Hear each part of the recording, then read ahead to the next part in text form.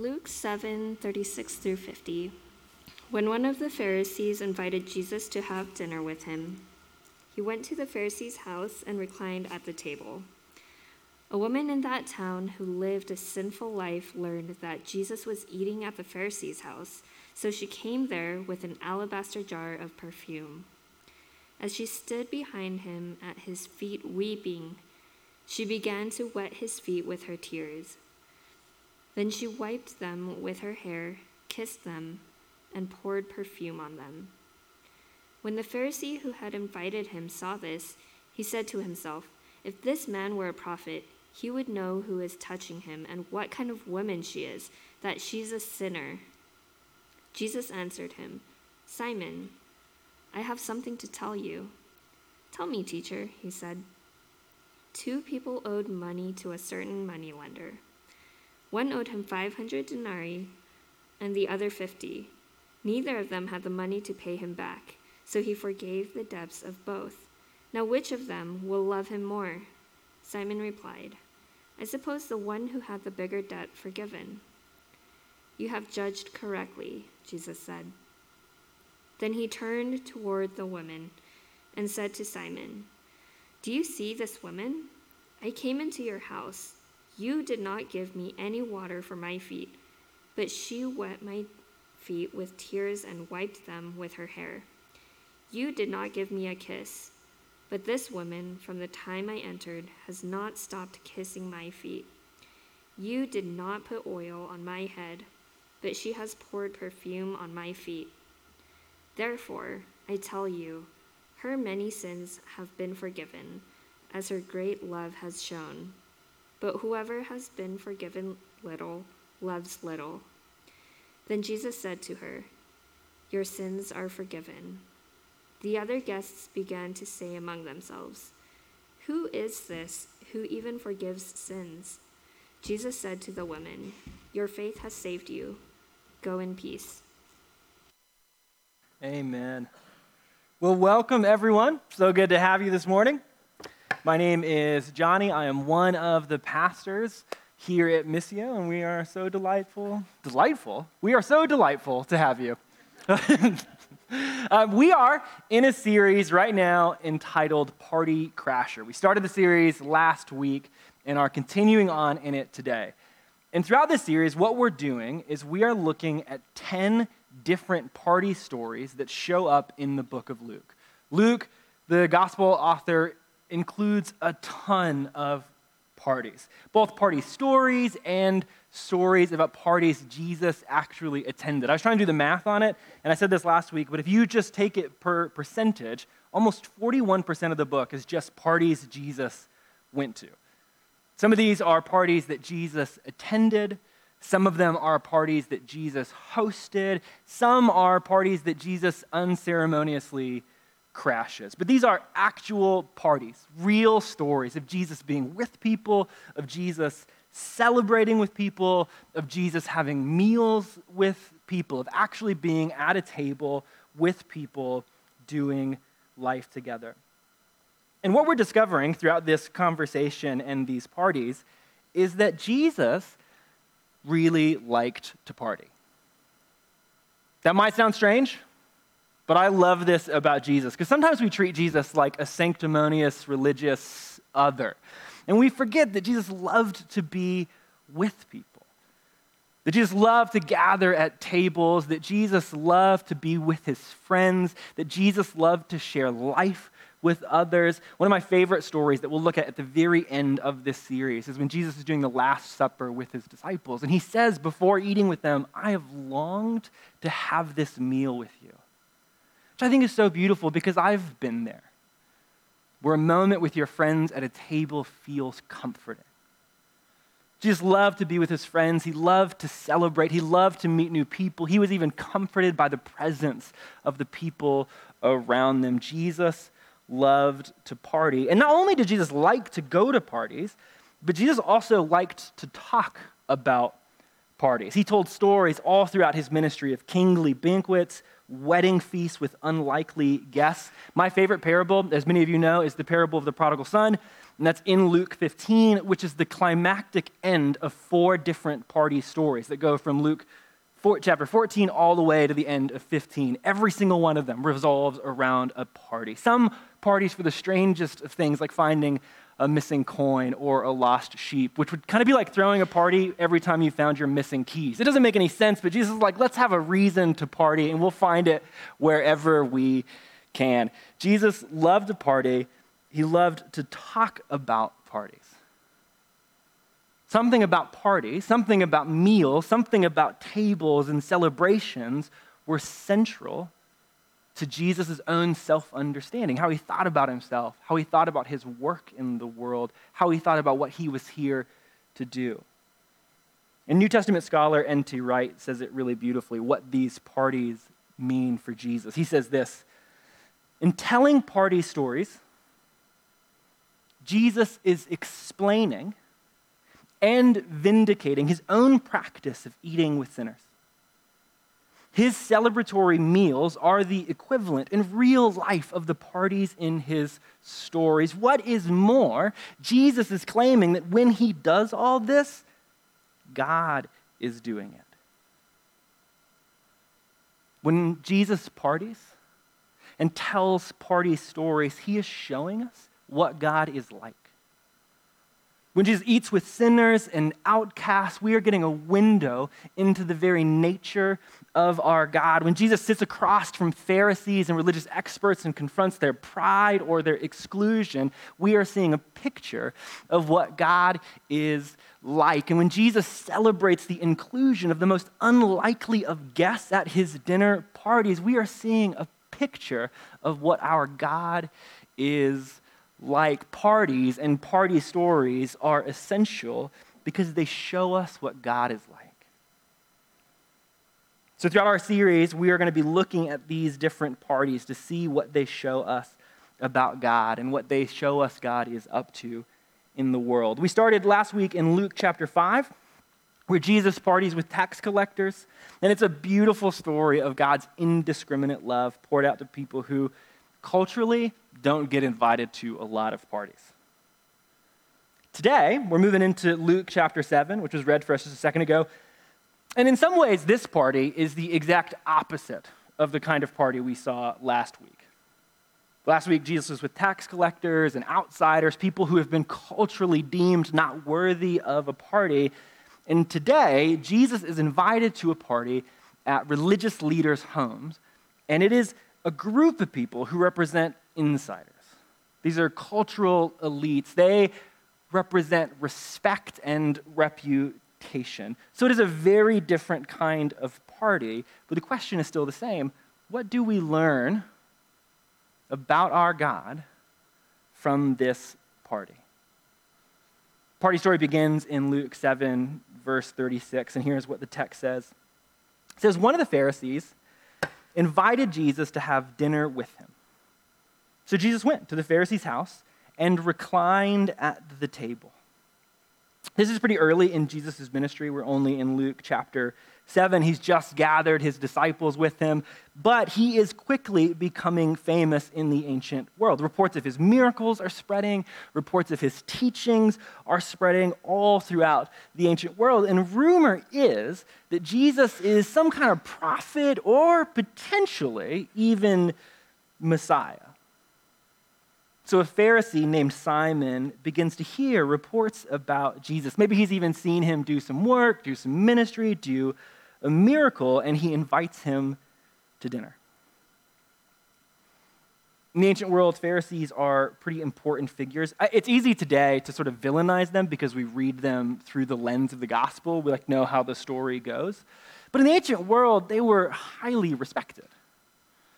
They were sort of like the heroes of the ancient Israelite people. They were keepers of Israel's law. They were keepers of Israel's religious story. They preserved and protected the culture and the nation of Israel. They are seen as people you should look up to and respect and admire. And so a Pharisee hears about this teacher named Jesus who is growing in fame. And as a Pharisee, as a protector, as a steward, as a guardian, as a teacher yourself, it's your job in some ways to invite this dude over to your house and have dinner with them. You're an important guy. Jesus is becoming an important guy. You should have dinner. That's what you do in this moment. And part of it would be to check Jesus out and understand if he's legit or not. But dinners in the ancient world, similar to our own dinners today, are really about reputation management. If you're important, you host important people. If you're important, you go to important dinners. Jesus later in his party stories will actually criticize a practice of giving important people important places at the table. Everything about the dinner moment is about curating reputation. You go to parties with people who are important because it makes you look important. And you invite important people over because it makes you look important. And you sit at the right place at the table because the closer you are to the host, the closer you are to the center of action, the more important you are. So in many ways, Simon is hosting this party for Jesus, but it's not about Jesus. It is about what Jesus can do for Simon. About how he can bolster his reputation, about how it looks on your resume, about how things important people do. They have dinner with other important people. So Simon invites Jesus over, and what I love about Jesus is that Jesus goes. Simon might have a ton of bad reasons for having Jesus there, but guess what? Jesus is still there. And Jesus comes to this party, and then it says this really important detail that will help us understand what comes next. It says that Jesus reclines at the table. This is going to make sense of something that happens just a second later in the story. But ancient dinners don't look like modern dinners in that people did not sit in chairs. You're like, no chairs, you say? How did they eat? Let me show you. I'm glad you asked. Here is a picture. No, you're all right. Here's a picture of a group of friendly gentlemen having a dinner, having a dinner in an ancient Roman style. And you notice that they are leaning into the table on sofas or couches. I like this dude over here on my left. I don't know what he's squeezing into his mouth, but it looks like it's a good time. This is how an ancient dinner would have looked. You didn't have chairs. That doesn't happen really until later, closer to the time of the Renaissance. Here, and in the ancient world, you would lean into the table. If you were wealthy, you might have couches like this that people could sit on and lean towards. If you're just like a regular family, you'd have carpets with cushions and pillows, and the table would be laid on the ground. And so Jesus takes his position, maybe this guy with the little dog. You didn't notice that, did you? I've had a lot of time just to look at this photo. Jesus leans in towards the table, and it helps us understand what happens next. As Jesus is leaning in towards the table, it says, meanwhile, a woman from the city, a person known as a sinner, discovered that Jesus was dining in the Pharisee's house, and so she brought perfumed oil in a vase made of alabaster. And standing behind him, at his feet and crying, she began to wet his feet with her tears. She wiped them with her hair, she kissed them, and she poured oil on them. The woman is like standing sort of at the back of that sofa area where Jesus' feet would have been hanging off the back. Now we know very little about this woman. The text says that she is a sinner, but it is important to say we don't know what that means. The Bible does not clarify. It doesn't say. Tradition has often described her as a sex worker, but that is not what the text actually says. She could have been a sex worker. Jesus spent time with women in the sex industry, but it doesn't actually say that. Sinner in this context is a pejorative term to describe someone outside the boundaries, morally, culturally, and socially. She's a person who is seen through a very specific category of does not belong, is not worthy of this party, does not have a place at this table. Why that is, we don't know. That's a gap for us to fill with our own stories. But what we know is that she is rejected, known by everyone here, or at least known by enough people here to be described as a sinner. And this woman who is described this way, seen this way, and categorically understood this way, hears that Jesus is at Simon's house, and she does the craziest, bravest, arguably reckless thing a woman in the ancient world with a bad reputation can do. She goes to this party. It is a party of elite religious leaders. The consequences to entering this party could be massive. They could shame her, they could exclude her, they could reject her, and if she is a sex worker, they could condemn her. We see that same kind of thing happen in John chapter 8. When to trick and trap Jesus, the Pharisees and the religious leaders find a woman somehow who's been committing adultery. They drag her before Jesus for public execution. Same thing could have happened in this moment, and yet she chooses to enter into this party. She stands behind Jesus, who is reclining at the table. She cries, she wipes his feet. And I don't know about you, but I think I've read this story a lot, and so it feels like a very beautiful image, but the more I thought about it, the more I was like, this would just be so startling to witness. It would just be a wildly scandalous event. Regardless of who she is, regardless of why she has the reputation of sinner, she is a woman who has a bad reputation. She enters this home and arguably makes a scene. It is probably a prim, proper, boring dinner. Not as fun as the photo. It's a bunch of religious people. Religious dinners aren't always that fun. And she begins to cry. She unravels her hair. She kisses Jesus' feet. I just think if I'm being honest, and if I was at this dinner, I would be like, Jesus, what are you doing, dog? This is weird. If I went to your house and this happened to you, I'd be like, what? What are you doing? Do you know this lady? How does this interaction come about, sir? I just think if we can put ourselves in the position of not reading it sort of through our religious lens and see it as a cultural moment, you're like, this is a wild experience. And you can hear it in Simon, because Simon sees this, and he is like, this is what he says. He says to himself, when Simon the Pharisee, who had invited Jesus, saw what was happening, he said to himself, what? If this man were a prophet, he would know what kind of woman is touching him. He would know that she is a sinner. This woman has a reputation, and it is such a reputation that it is beginning to call Jesus's into question. And so Simon concludes that Jesus is not a prophet. Either he doesn't know who she is, which means he's not a prophet because he should be able to know these things, or he knows and he doesn't care, which brings to Simon's mind probably a whole other slew of questions, which is like, hey, Jesus, why do you know this lady? Why is she so excited to see you? I love what happens next in this story. Simon is thinking this weird, scandalous, startling event has occurred. And as Simon is thinking to himself about how Jesus is not a prophet, Jesus addresses him. Simon, I have something to say to you. Can you just imagine? You're just in your mind, you're like, this dude is not a prophet. And he's like, he's Simon. You're like, oh God. Yes, teacher. Jesus said, a certain lender had two debtors who owed enough money. One who owed enough money to pay 500 people for a day's work. The other owed enough money for 50. When either of them couldn't pay, the lender forgave the debts of both of them.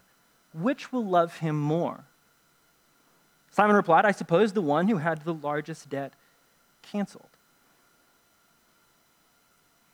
Jesus tells the story, and then he ends it with this statement that I just think is so beautiful. He says, you have judged correctly. Then Jesus turned to the woman and said to Simon, do you see this woman? The answer to that question is no. Simon does not see her. Jesus presented this story and this question in the midst of this startling moment because he is a prophet who knows exactly what Simon is thinking. And it is not that he sees this woman, it is instead that he sees a category. Simon only sees a moral evaluation that he has made of her. She is a sinner who does not belong here. And the truth is, as we're reading this story, Simon does not see very much at all.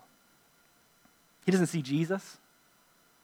At first, Jesus is invited because it's going to bolster his reputation, and now Jesus looks a bit like a false prophet. Simon does not see. Simon does a moral evaluation of Jesus and of this woman, and now neither of them belong at his table. And I think that also reveals that Simon does not really see himself. He's done this like personal moral evaluation, and he sees himself as a good guy. As he's running the numbers and like doing the math, he's looking at his own life and the woman's, and he's like, I'm in, they're obviously out, this is weird, take your party somewhere else, I'm going to have my own. But then Jesus tells this story about debts and forgiveness, and in a way I feel like he's looking at Simon and he's like, hey dude, your math is so wrong. You think you are better because you have made religiously right decisions or because your table is well curated, but that is not how this works. And because of your math and your moral evaluations and your categories that are bigger than your love, you cannot see this woman, you cannot see yourself, and you can't even see me, who is God, at your table with you. There's a strange thing that happens to us. It is a part of the Christian experience where when we really genuinely have encounters with love that is good and that is deep and that is safe and that is empowering, when we really encounter the love of God, something very strange happens to us. We get honest.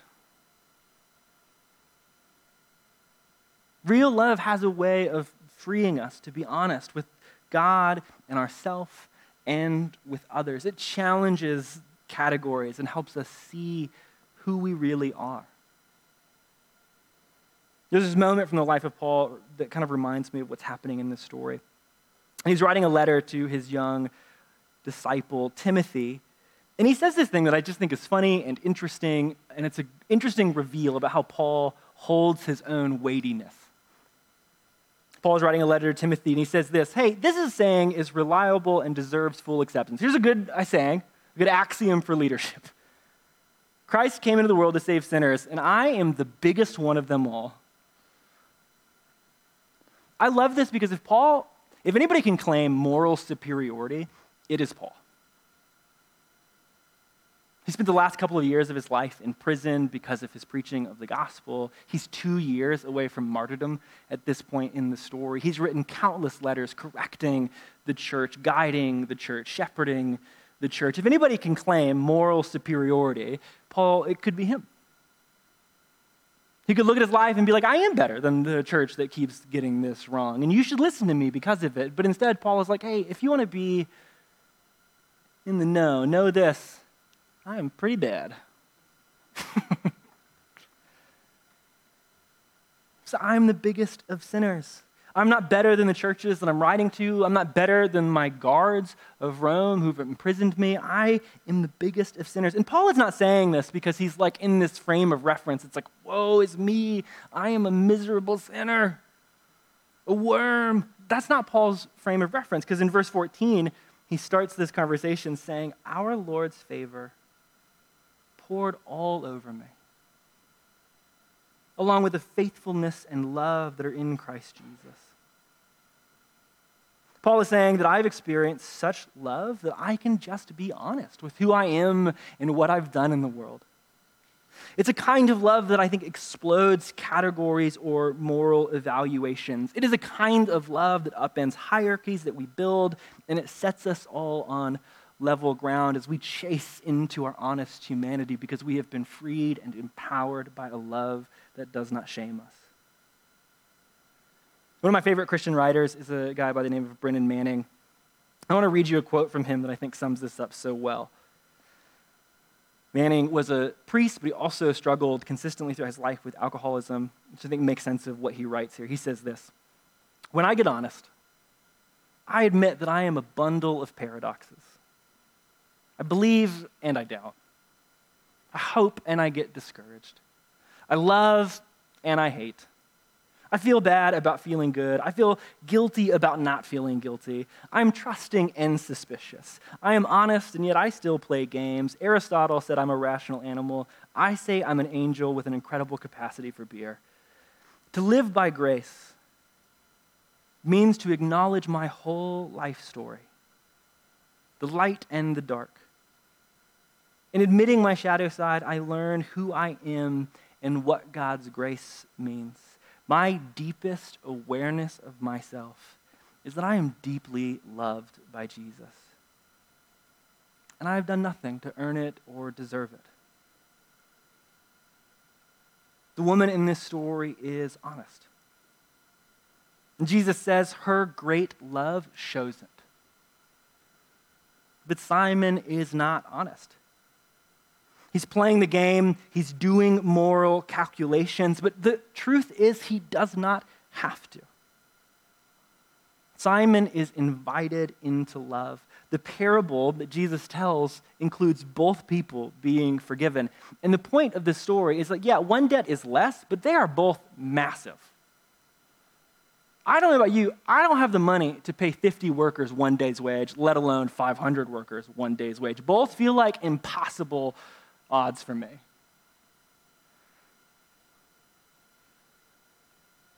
Simon is invited to see himself, to see this woman and her gifts, and to see that Jesus is God himself at Simon's party.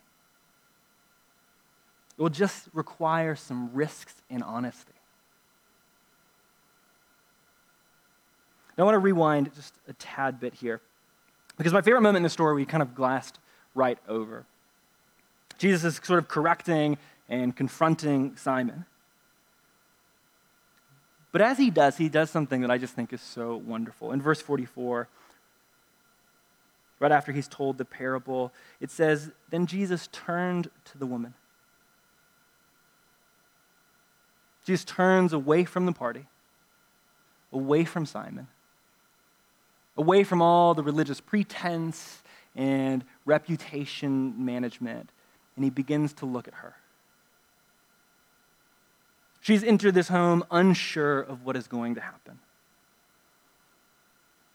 It is a dangerous place for her to be. But in bravery and recklessness and in love, she enters to be with Jesus. And what does Jesus do? He turns to be with her.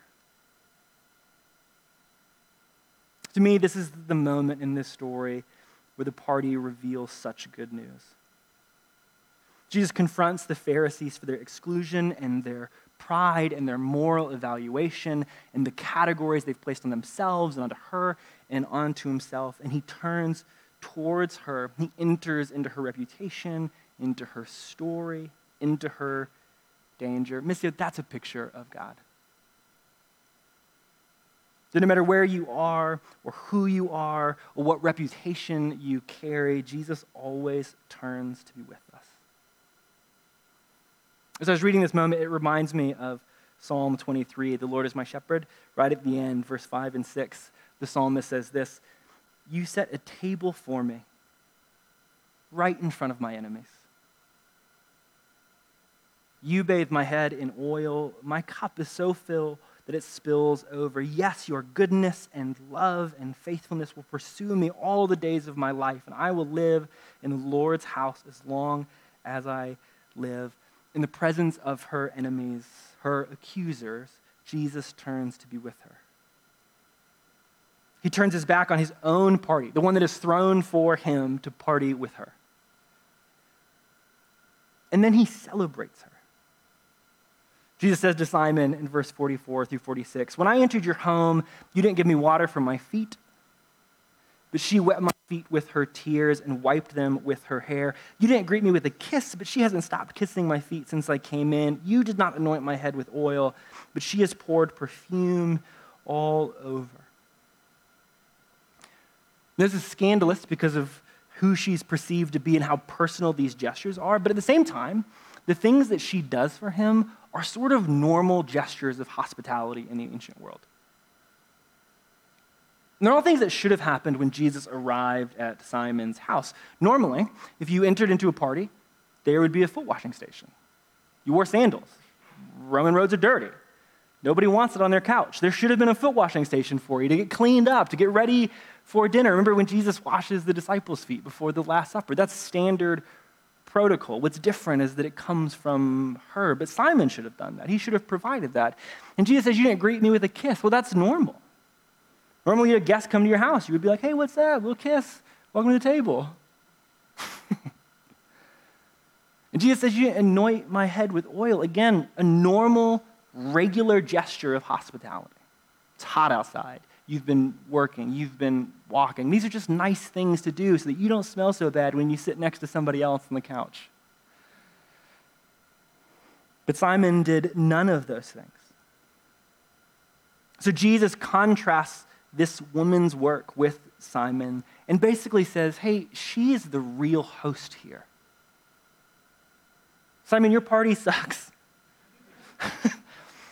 But this woman is throwing a good one. It cost her herself. She laid a table for me before my enemy. She anointed my head with oil. She loves like me. She's the Christ figure in this story. Simon, you could learn a few things from her if you want to throw a better party in the future. She is showing what the love of God actually looks like. Missio, that is the gospel. This woman has experienced a love that frees her to be honest and wildly brave. She knows who she is. She knows that she is not a category to be rejected, but that she is a woman deeply loved. And so she crashes a terrible party in the name of love to throw a better one. That is what we celebrate as we gather at this table every single week. Every single one of us in this room, regardless of who we are, regardless of where we've come from, regardless if we're more like Simon or more like the woman or more like the disciples who were just weirdly watching from outside. Where are they? But you're just like, what?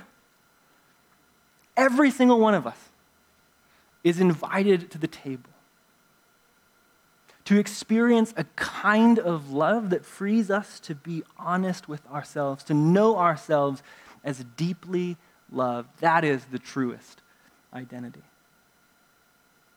We're invited to the table so that we might be freed up to be brave, to be honest, to see ourselves as we really are, to see those around us as we really are, and in the middle of it, to notice that God is with us at this table already. We are invited to be empowered by the love of Jesus so that we, like her, can risk in love. So that we can crash a few parties to throw a better one. Missio, that is our invitation today and every day. It is to be like this woman, to be like Jesus, to come to the table maybe in the presence of accusations, our own or others, and to know ourselves as God already does. Deeply loved. Let's pray. Jesus, thank you for your party stories. For the way you show up at parties, the way you disrupt parties, the way you are willing to just turn away from exclusionary, prideful parties that are all about our own moral whatever. You're willing to turn away from those to be present to us, to be with us as we risk in love to lay a new table. Jesus, I ask you that today you would meet us. That as we come to this table, maybe in the presence of accusations, our own or others, or things we've inherited, or stories that we have just told ourselves on repeat, God, would you turn towards us at the table? If we come with a ton of moral superiority, would you challenge it? Would you free us in love to, like Paul, know who we are? and encountering us and meeting us here, would you send us from this place party crashers who enter into the world around us to disrupt exclusion, moral superiority, shame, and sin with the goodness, love, and welcome of you. We pray these things, Jesus, in your good, good name. Amen.